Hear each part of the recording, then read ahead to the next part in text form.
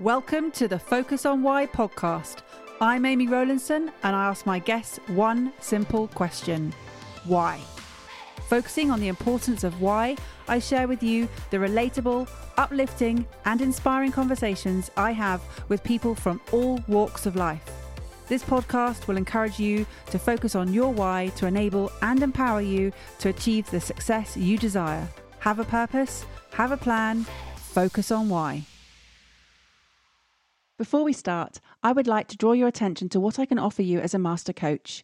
I can help you to focus on your why with clarity, uniting your passion with your purpose with a plan to create the life you truly desire. Book a free 20-minute coaching call right now via calendly.com/Amy Rowlandson/call, and we can take it from there. Today on Focus on Why, I am joined by the delightful, the delicious Kate Trafford. Welcome, Kate. Thanks so much, Amy. It's fantastic to be here. Well, where is here for you and what is it you're doing at the moment? Well, here is very sunny right now, northwest of England. I'm in Warrington, about halfway between Manchester and Liverpool.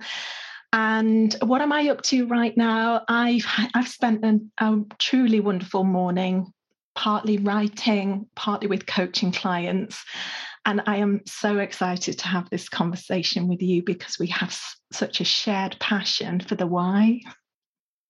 And where does your passion come from? I know where mine's come from. What about yours?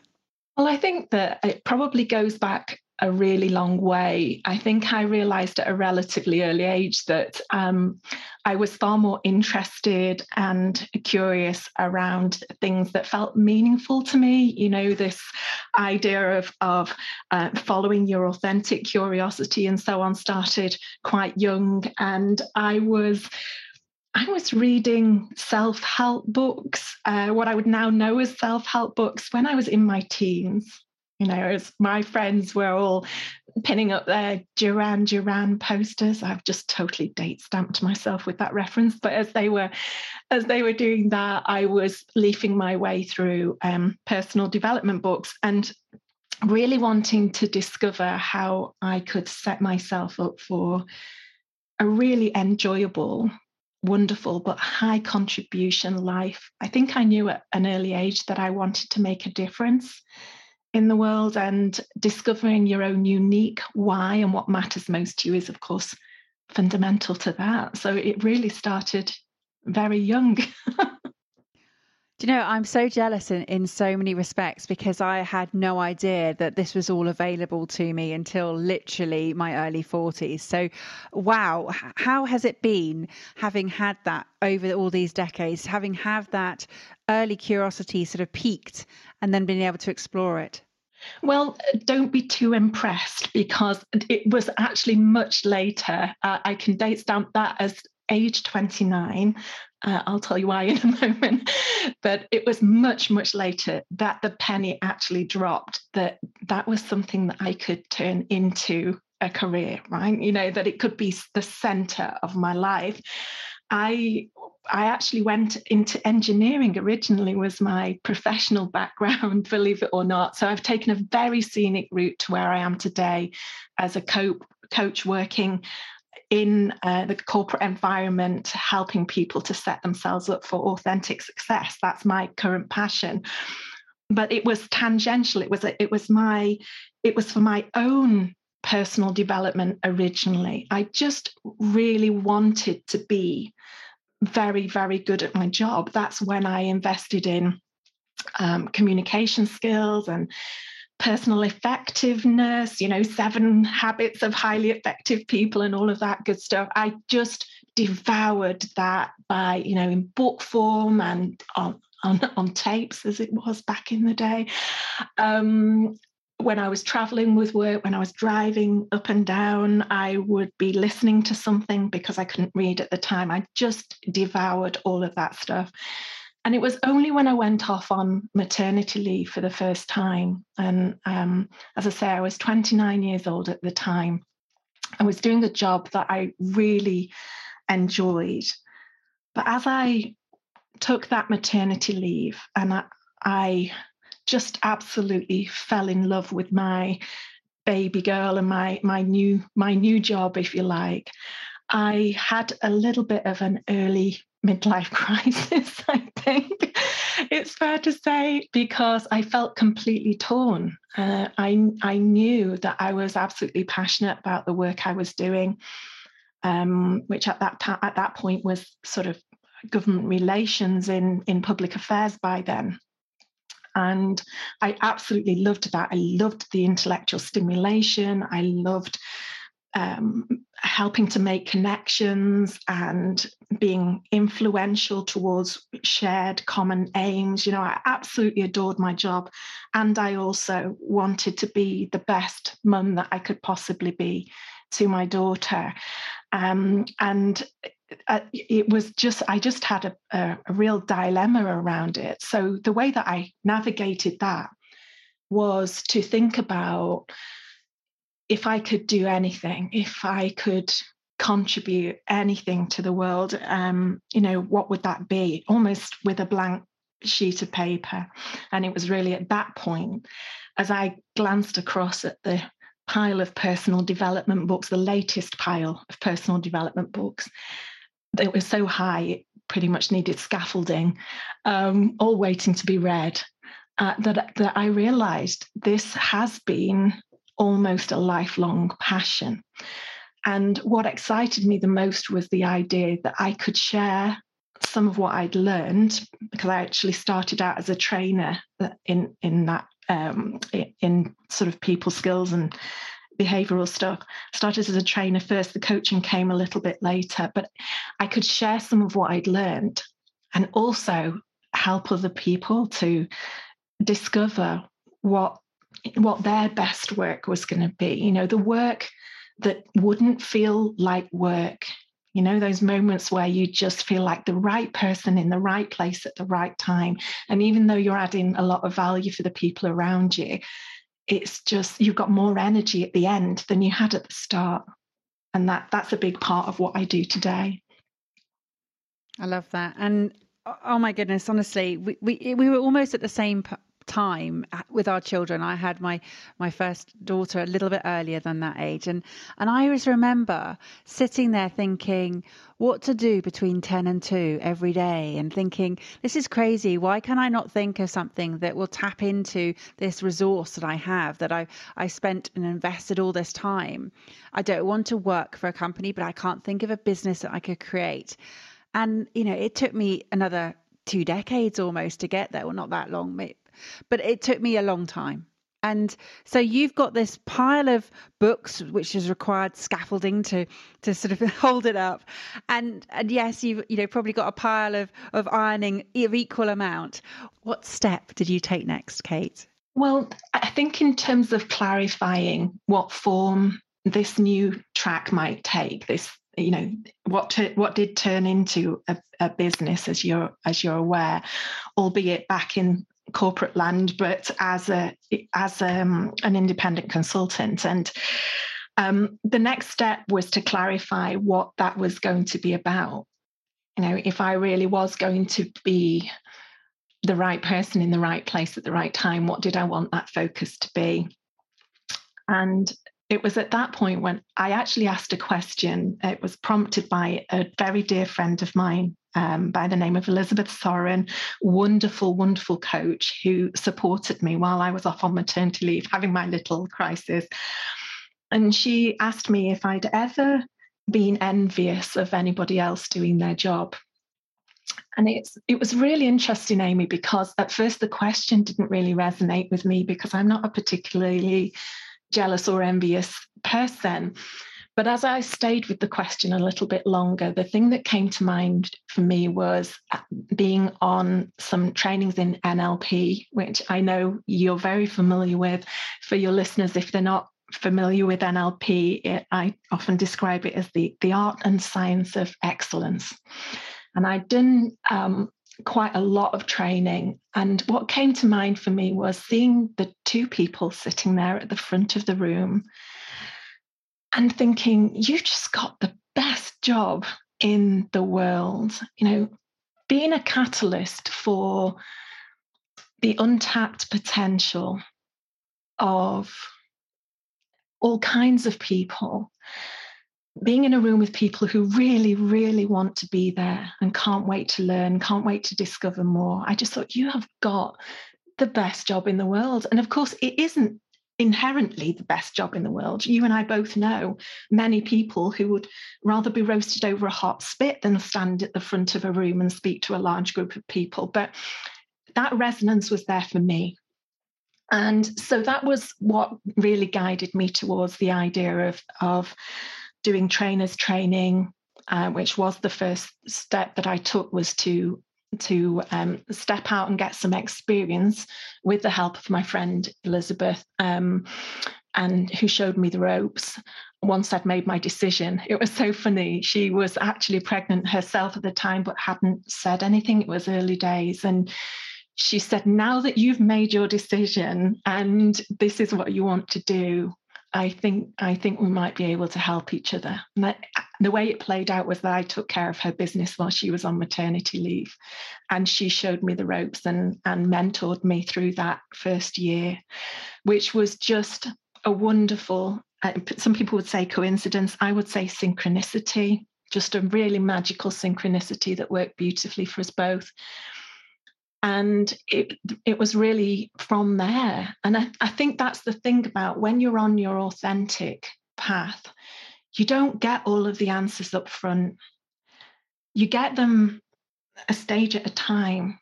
It's a bit like your sat nav when you're driving. Your sat nav doesn't give you every twist and turn, every little maneuver you're going to make up front. It gives you one move at a time. And I think that your unconscious mind is similar. It gives you what you need. It gives you the insight when you're ready for it. And then you get to act on it. And that's certainly been true for me. So I was so thrilled in my new role. It was daunting, don't get me wrong. It was, even looking back now, I think it felt very brave at the time. And yet very right, just completely, utterly right. And if you'd asked me then if there was anything else I could imagine doing and loving more, I would have just laughed. But of course, your why grows as you do. And so as you strive to contribute, you grow as a person. The more you grow, the more you can contribute. The more you contribute, the more you grow. It's like a virtuous upward spiral of insight and self-discovery and opportunity. And I've never looked back. Yeah, I love that. And it is a spiral. It is that contribution and purpose piece that are heavily involved with one another, and the fulfillment piece is in that as well. It's, yeah, for sure, the daunting, the brave, the courage that you stepped into this new path.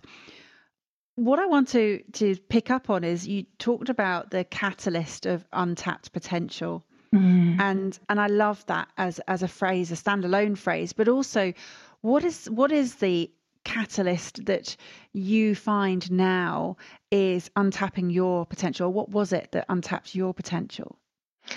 Wow, that's a great question. So as I've already said, I worked with a coach, and I'm of course going to be an advocate for that because I am a coach. But before I was a coach, I worked with a coach, and I've actually consistently worked with a coach. It's the particular individual has changed as time has gone on, but I've worked with a coach ever since. I've always had that. And my coach at the moment is John Overdorf. He's based over in America. We used to speak by Skype back in the day, pre-Zoom and Teams and all of that. And he's just been an amazing support, provocateur, reflector, mirror, everything for me in recent years. And I'm deeply grateful to him. So I think the thing about that for me is that it's a little bit like the old saying about you can't see the wood for the trees. When it comes to our own untapped potential, we're so close to the tree, we've got bark burn on our noses. That's how close to the tree we are. So even though I am a coach and I'm very experienced, as are you, and all of that. You can't be in your own connected, immersed space and outside of that, analyzing at the same time. You can move between those two spaces, and there's a lot that you can do self-coaching your way through challenges and opportunities. But I think having somebody there who can hold a safe space where you can get the data, so to speak, you can immerse yourself in your reflections and the questions that come your way. And then you can come out and spot those patterns and see what's most significant and most important at the time is just invaluable. It really is. And that's what I hope I offer to my clients is I don't have to sit with somebody for very long before I start to see their brilliance. And that's one of the things that keeps this why so alive for me is it's different every day. It doesn't matter that I've been doing it for years. It's every single day. Every conversation is different. And so my fascination with people and my curiosity about who they really are under all the layers of conditioning and all the layers of the ideas they've got about themselves, some of which are really empowering and many of which are not for most of us, being able to see what's really there and reflect that back and to see that moment of recognition where it's like, yes, that's me, but they've either never recognized it previously or they've never had a way of expressing or articulating their greatness. And then, of course, that plays out in all kinds of practical ways, because whether they are sitting down with their line manager and exploring what their career going forward or the kinds of opportunities they'd look for, where they'd like to make a bigger contribution, sideways shifts, all of that is so much easier when you're able to express what you're most excited to bring. So it's wonderful. It's wonderful. And you picked up earlier, you mentioned about the work wouldn't feel like work. And this is what I'm feeling now that you're saying that this is just not work for you. This is just fabulous. And it's about the energy. You mentioned the word energy earlier, and you're bringing so much energy into this conversation, Kate. Are there moments when you lack energy? Oh, of course. Absolutely. I mean, I think, well, there are a couple of things to say there. I think, firstly, recognizing that there is nothing that's inherently energizing. Right? There are things that I do that energize me that somebody else would just, it would be draining for them. And similarly, there are things that I do as someone who runs their own business and so on, do my finances and VAT returns springs to mind. I know that's what absolutely lights other people up. So there's nothing inherently energizing. And I think that one of the things that can be really useful to do is to recognize what your strengths are and commit to play to those strengths as fully as you possibly can. So I know that earlier in my career, if I look back, I would honestly say, yes, I did love my work in that first sort of decade of employment. I did. But I was probably getting about 80% of my job satisfaction from only about 20% of what I was doing. And the rest just went with the job. It was what I needed to do to deliver.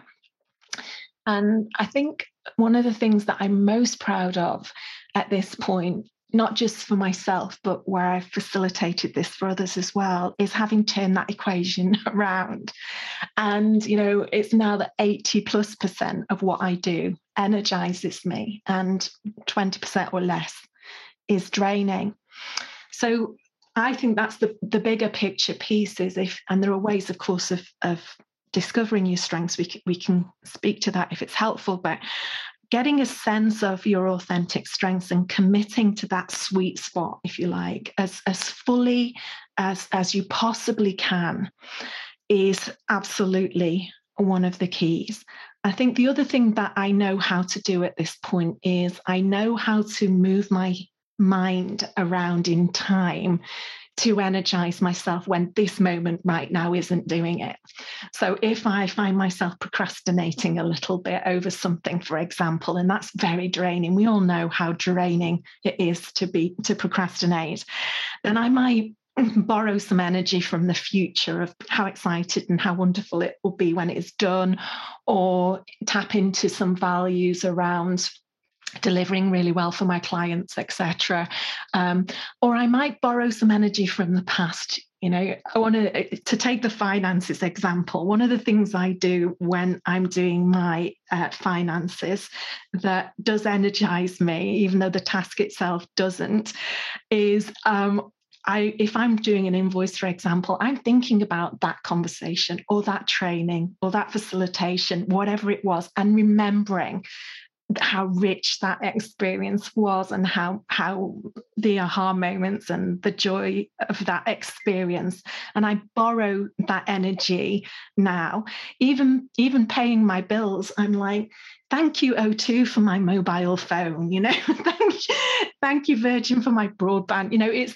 I find ways of moving myself around in space and time to energize this moment now. But yeah, there are other things I could say there, but there are a couple of things that I do to make sure that my energy levels stay high and that I've got momentum.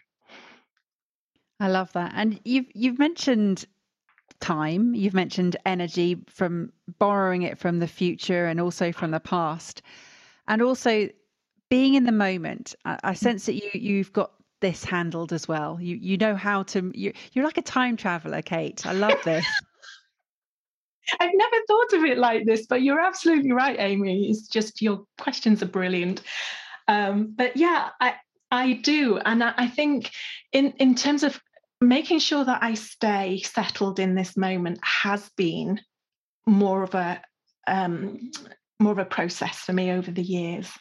I'm somebody who does, although I'm a big picture kind of a gal, I do like to plan, at least in headline terms, to have a bit of a sense of targets and milestones and all of that kind of thing. And that is useful, but it takes you out of the moment.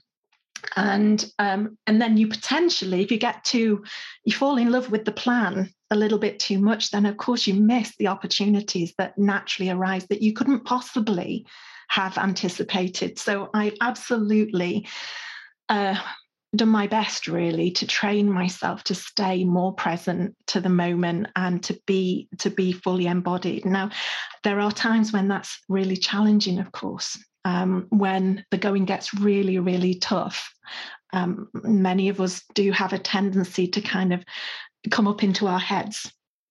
And the moment you're up in your head, you're not in the moment. You're in your story about the moment, and that's risky because you might be distracting yourself in an unhealthy way. Oh, it'll be fine, which is just head in the sand kind of thinking.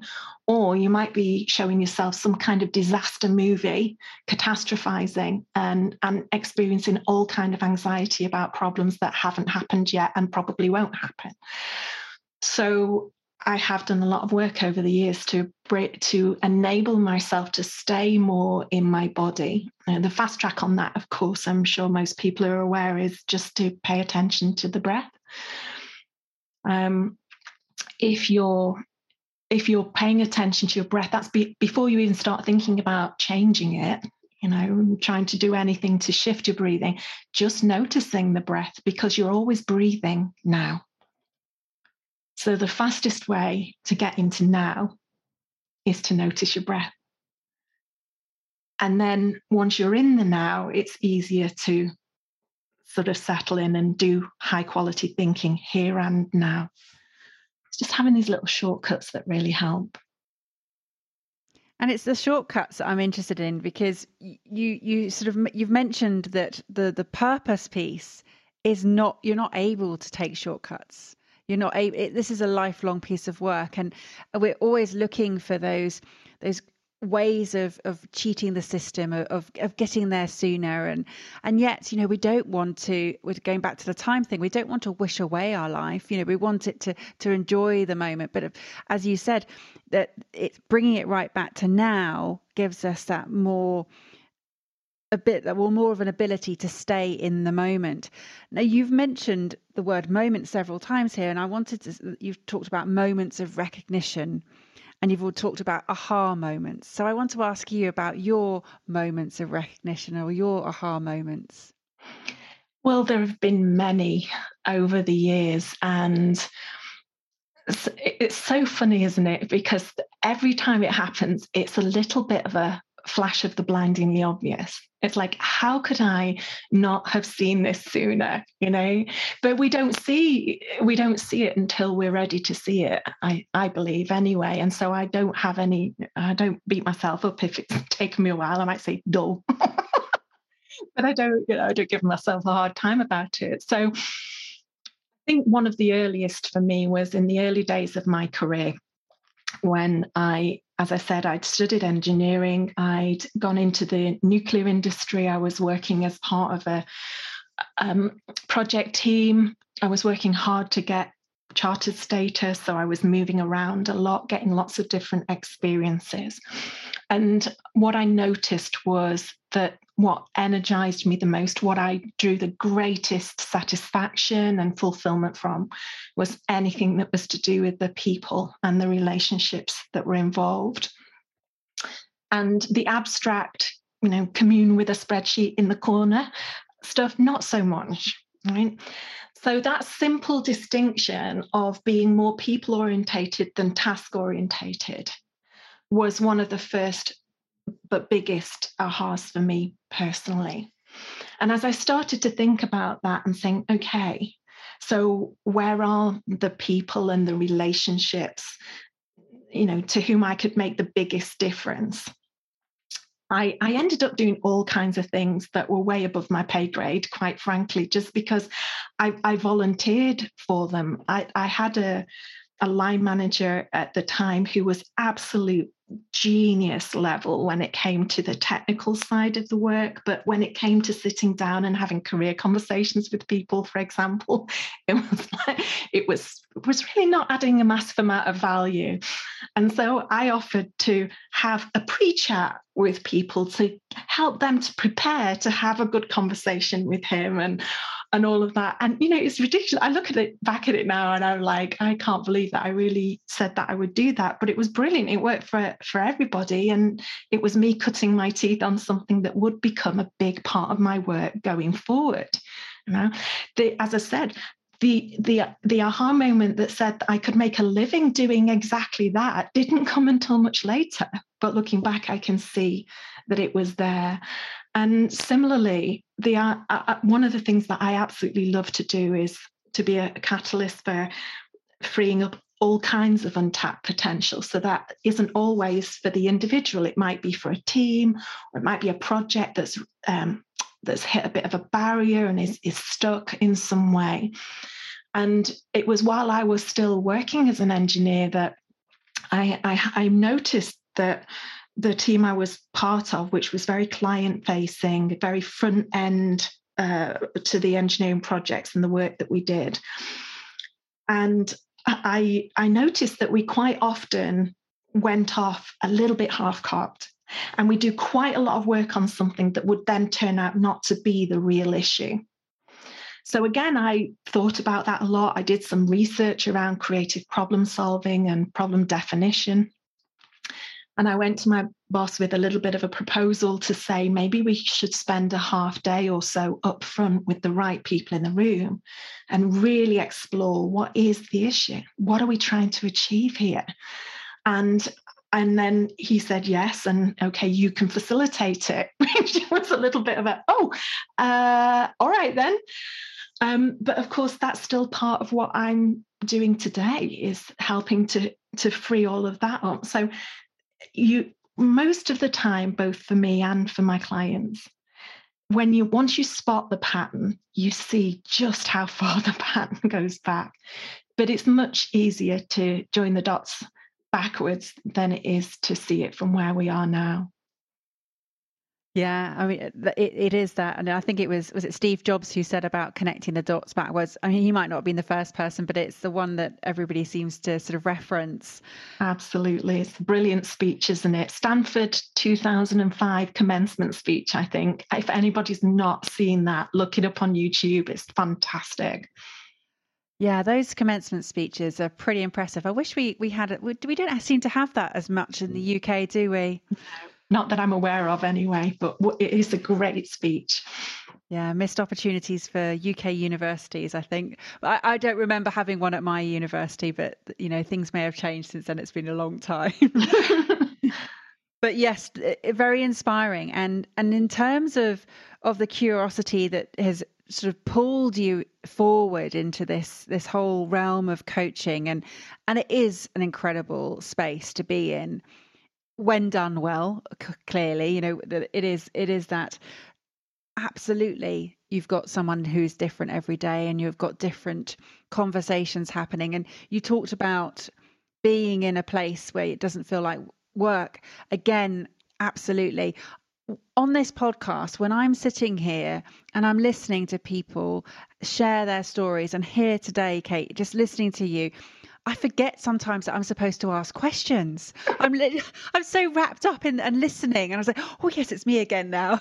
But I love it because I am just totally taken on this wonderful journey, and every conversation takes me on a different path. And that's what's so wonderful about purpose and why, is that it is so unique. It is. And you said something very interesting to me, Amy. A few minutes ago, you were asking about this idea of the process of discovery and shortcuts and not racing through things and so on. And that's so important to understand that it is supposed to be a life's work to discover this. I'm sitting here now in my early 50s. And if I had it all figured out at this point, what's the next 50 years supposed to be for? So for me, that's what keeps it interesting. It's that ongoing discovery. And I think mastery of anything, including life in general, is a process of making finer and finer distinctions. Just making any expert in any subject is making finer distinctions than the rest of us mere mortals who are not an expert in their topic. And so as we make finer distinctions as we go through, we can hone in and we can be even more focused. And that doesn't narrow down the possibilities, it just deepens what we're focused on. And so there's a richness there in the depth that more than compensates for the kind of scattergun breadth that we might have experienced earlier in our careers. And it's making sure that niching process that is authentic. That's the key. For me, authenticity is the key to effortlessness, sustainability, resilience, a whole host of vital things are underpinned by authenticity. So I hope this will be a lifelong journey of self-discovery that I will then translate into something that's of value to the world. And I think that is what is of greatest value to the world. If you try to do something that is really important, if you try to make a contribution that is much needed in the world, but which is not authentic for you, that's the royal road to burnout. Okay. But if you spot a need, a genuine need in the world that you are totally, it's totally U-shaped. It matches your strengths and your values and your passions. That's where the magic happens. That's where the magic happens. And so for me, authenticity, I think particularly now in this period as we're moving through the COVID pandemic and so on, I think it's been an opportunity for a lot of people to take stock and really rethink and revisit what matters most. And I would actively encourage anybody who's listening to this to really reflect on the work that doesn't feel like work for them. And what does that tell you about who you really are and who you're not? And how could you maybe transition? It doesn't have to be a big leap like the kind that I made. It can be a gentler transition if that's what's needed because you've got financial responsibilities or for whatever reason. But gradually just commit to joy along the way. Right? We're supposed to love the journey because every destination we arrive at is just the starting point for whatever's after that. Right. And that's one of the things I think we've all been trained for, usually by well-intentioned parents, teachers, bosses, etc. over the years. We've been trained to postpone our happiness to get the job done. And so that leads many people, I think, to believe that either they can achieve amazing things or they can be very happy and contented. But it's kind of an either or. And I think that the best example of that at the moment is a lot of what I see on social media and so on around well-being, which is all about not working or not working so much. And for me, what brings those two things together and translates that either or thinking into an and is authenticity. Because when you're playing to your authentic strengths, not the things that you're good at because you put blood, sweat, and tears into getting good at them, but when you literally think about what you were born for, what you're wired and ready for, and everything that you've discovered so far along the way, what that supports, when you play to those strengths, those authentic strengths, your work energizes you. And that promotes your well-being. So it's not just in your best interests to be in your sweet spot. It's in everybody's best interest because, the customers and the business that you work for get your best work and it's sustainable for the long haul. And that, I think, matters now more than ever. Wow. So what I've just taken away from that is this journey that people are on, and they are either on a road to self-discovery or they're on the royal road to burnout, and that you need to do a U-turn, if you're on that road to burnout, which is a totally U-shaped movement. And what I love about all of this that you're sharing here is absolutely it's what matters most, but it's what matters most to you, and it's having those blinkers on. We can so easily get distracted and see other people's journeys, and I've been so guilty of this as myself, Kate, of graduating from many shiny penny universities. I think I've got a PhD in that. My goodness, but that's part of the purpose, the evolution of purpose, of seeking it, is that you have to try lots of different things. Because if you just planted on one, it goes right back to that moment right at the beginning where you found the courage and the strength to sort of pull yourself through into something that was important to you, and that was what was right at that time, and you knew that, but it wasn't going to be easy. And that's what, go back to the shortcuts again. It's not easy. If it was, then everybody would have found their purpose or discovered their purpose or choose their purpose or live their purpose. It is an evolution that you have to be willing to work with and grow. It is. And that's the fun, right? I always say the discoveries are on the detours. Okay. And if you make discoveries while you're on what seems like a detour, then it's not a detour. It's absolutely part of the path. So the wonderful thing about all of this is that life is constantly giving us clues. It's every moment of every day, life is showing you who you really are and who you're not. Okay. Or at least not yet. And for me, that's the distinction I would make around doing hard things. I think when you are in your sweet spot and you've already cultivated the supporting skills, you've made some insights and some knowledge and so on, that's when you can tap into flow. And it's not only easy, it's effortless, it's exhilarating. But that doesn't usually happen when we are new at something, right? When we are first timer, when we really got our L plates firmly fixed front and back on something. So for me, you and I met, Amy, in the Professional Speaking Association.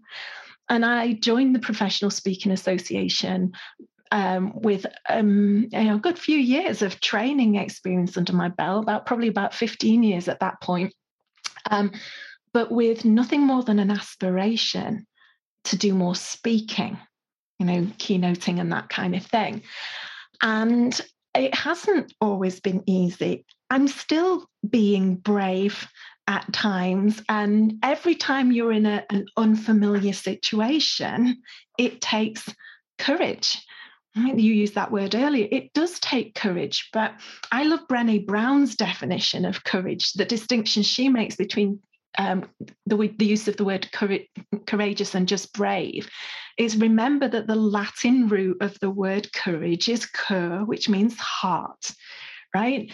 Being willing to follow your heart, still with your head engaged, but follow your heart and go where you're being led without any certainties of exactly how it's going to unfold. And you know what we call that? We call that an adventure. Right? So one of the things that I love to explore is this idea of authentic adventure. I'm not one of these people. There are some amazing people in the PSA, the Speaking Association, who have climbed Everest and have done all of the, they're Olympic and Paralympic athletes, and I am in awe of them and their version of courage and adventure. But that's not for all of us. And for me, my adventures have been a lot more on the inside, reflecting, discovering, making new connections and insights and so on. But where I have had to take those courageous steps forward, knowing that, yes, this might not yet be easy, but it is on my path. It's the route to a new level of ease and peace of mind and contribution and flow. And it's about making the decisions now and taking the inspired actions now that may not be completely comfortable at first, but the payoff is huge, absolutely huge. And overall, the net effect is of a life that contains far less struggle than the life we end up leading if we don't follow those loving impulses. So short-term struggle while we're new at something and it's all a bit clunky, versus the long-term pain of feeling like there must be more to life than this. For me, it's no contest. It's no contest. Love it. Kate, I need to ask you a question. Do you enjoy driving? I do love driving, and it's funny. I obviously, even in this conversation today, we have used the driving metaphor a lot. I use it a lot in my speaking and in my teaching and so on. I'm even writing a book that's based on this metaphor right now. And this idea of finding your cruise control setting and all of that, I absolutely love it. But yes, I love the idea that we are all on a journey, and the journey is ours. I think a big part of what the challenge, but also the opportunity, is to reclaim the journey as our own, to decide where we want to be and what we want to contribute, and more importantly, what we want to create and experience along the way. So I talk a lot about this idea of what I call, I know it's going to sound cheesy, but for me, it's so, so true. You can drive for your dreams and love the journey. And loving the journey is the bit that very few of us were trained for. And I hope that in my own small way, I'm contributing to rebalancing that equation. Yeah. And whatever you do, when you get in that car and you're on your journey, don't forget to pack your purpose sat nav. Absolutely, because it is whether people, we've all got a really, really smart inner being that is available to us. We tend to use different labels for that. Amy, some people might use the word soul. Some people might say, deep self. Some people might say inner genius, right? But we've all got this aspect, this really deeply authentic aspect of who we really are, that really knows who we are and what we want and so on, and is constantly trying to get our attention. And that inner sat nav is your emotions. If the thought that you're thinking or the action you're embarking on right now is in alignment with who you really are, it will feel harmonious in your body. You will feel good. You will feel passionate, enthusiastic. You'll have peace of mind. You may experience bliss from time to time.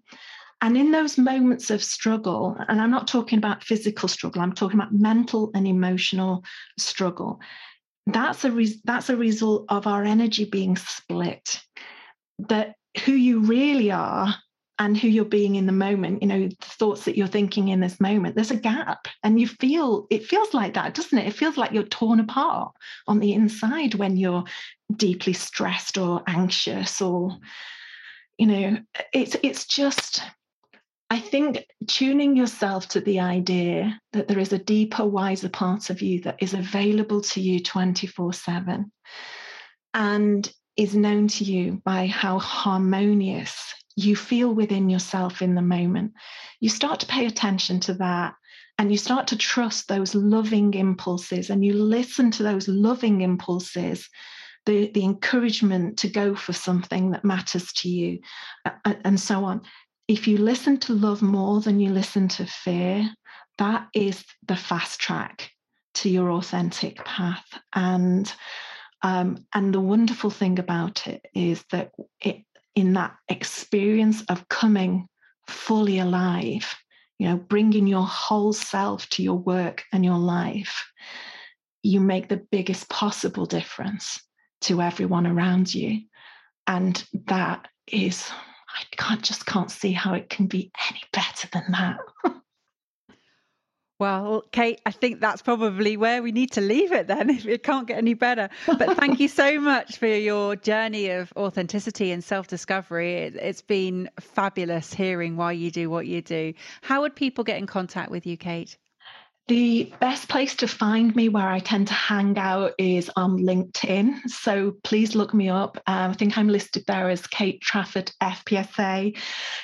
Please look me up on LinkedIn and connect. I would absolutely be delighted to hear from any of your listeners. And yeah, that's the best place to find me. Amazing. Thank you. And how would you like to close out today's episode, please, Kate? Well, first of all, I'd just like to thank you so much for the opportunity, but also the richness of this conversation.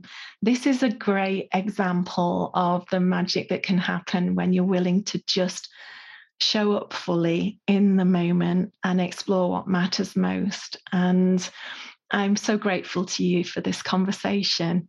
And I wish that everybody who is listening to this will go away and think about the moments when they feel most fully alive. And what does that tell you about who you really are and what you're most passionate to contribute? Thanks, Amy. Thank you for listening to Focus on Why with me, Amy Rowlandson. To show your appreciation and to help other listeners understand what value you have received from tuning in today, please leave me an Apple Podcasts 5-star review. Remember, the conversation doesn't end here. To keep it going, connect with me on LinkedIn, Instagram, Facebook or Twitter, or join the inspiring, uplifting and positive Focus on Why Facebook group. All the links are in the show notes. Have a purpose, have a plan, focus on why.